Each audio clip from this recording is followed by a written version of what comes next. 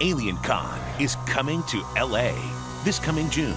Join us as we unravel the mysteries of the universe. Be a part of a community of truth seekers. I'm here for the camaraderie. Witness panels of experts.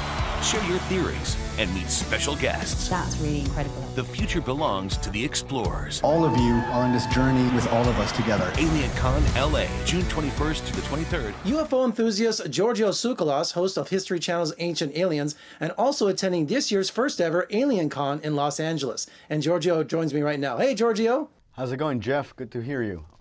And greetings from the great state of Nevada, home of Las Vegas, Area 51, Rachel, Nevada, and the Extraterrestrial Highway. I've been there many times. I got married in Vegas, and I've been to the Little Rachel Inn many, many times. Or the Little Alien Inn in Rachel many times. So tell me, Giorgio, where did this obsession begin? Was there a pivotal moment in your life, in your childhood, where you became obsessed with UFOs and embarked on a career with it? Well, I definitely was a child of the 80s, so Indiana Jones and the Star Wars franchises definitely had an impact. However, at the same time, in the late 70s, my grandma decided, and also in the early 80s, she decided that it would be a good idea to switch up my bedtime stories from time to time and read Edgar Cayce's Atlantis, even though she was a devout Catholic and churchgoer. So she really planted the seed fairly early, and then when I was 14 years old or so, I discovered the books by Erich von Däniken. And here we are. So it was definitely having been introduced to the topic at a very young age, and then coming across those books as a teenager and being fascinated with the idea that archaeology is the greatest adventure that mankind has ever encountered. Now, we have a long understanding that you're convinced that we've been visited by aliens for centuries. What is your strongest argument for that belief? It is not one single argument. The ancient astronaut theory works because it draws together different pieces of evidence from different scientific topics.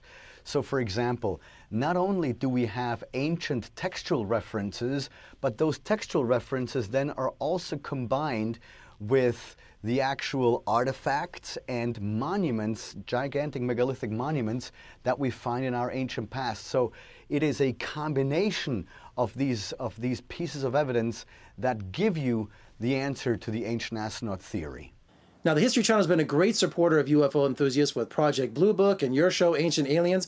Why do you think the recent surge in popularity with UFOs?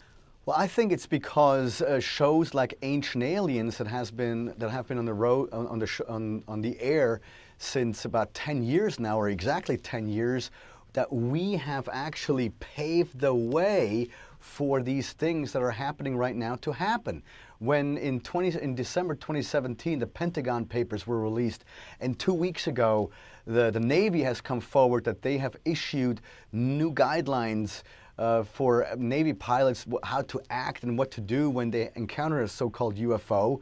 I mean, that is brand new stuff publicly, but I assure you that these investigations have been going on for 50, 60 years, that only the difference is that the status quo was always deny, deny, deny. But now with shows like Ancient Aliens, we've quote-unquote prepared the audiences worldwide that, you know what, ETs are real, UFOs are real. Some may not be aliens, but if they're not aliens, we have to figure out, well, which other country in the world has a better technology flight-wise than the US? Or is the alternative, could it truly be extraterrestrial? In either way, it merits the investigation, and I think we live in very exciting times right now. Now, Alien Con is happening this weekend in LA at the first convention of its kind. What can fans expect to find at Alien Con? Well, Alien Con is an incredible event for the entire family. And that is, you know, we have all the people that appear on Ancient Aliens there, but also we've got Captain Kirk. William Shatner will be there for photograph and autograph sessions. And it's an event for the entire family where we have panel discussions, and we also have this entire vendor exhibitor area. So if you've never been to an Alien Con, come to this one. And in October, there is one in Dallas. Just go to thealiencon.com and you can check out all the schedules. Now, Giorgio, you will be there in attendance, and of course, our local boy and UFO enthusiast, KLES's own George Knapp. Yes, he is, exactly. I'm looking forward to saying hello to him. Now, of course, there's going to be many panels going on at AlienCon this weekend. What do you think is going to be the most popular? Well, one of the most popular topics is always Antarctica, and you know what is hidden there underneath the ice. And we've actually started this season, which aired 2 weeks ago, with a show called The Return to Antarctica, because new things have been discovered there with satellite imagery. And you have to wonder if at some point when the Earth's axis was different, that perhaps a long-lost civilization may have existed what today is Antarctica, when Antarctica did not have the ice cap or the ice cover. So, you know, what we do with Ancient Aliens is we ask questions. And since when is that unscientific? Well, congratulations on 10 years of Ancient Aliens on the History Channel, and I guess best of luck on the first ever AlienCon this weekend. When you're done discussing aliens in Los Angeles, you know, come back and visit us in Las Vegas. We'd love to have you. You got it, Jeff. Thank you so much for having me on.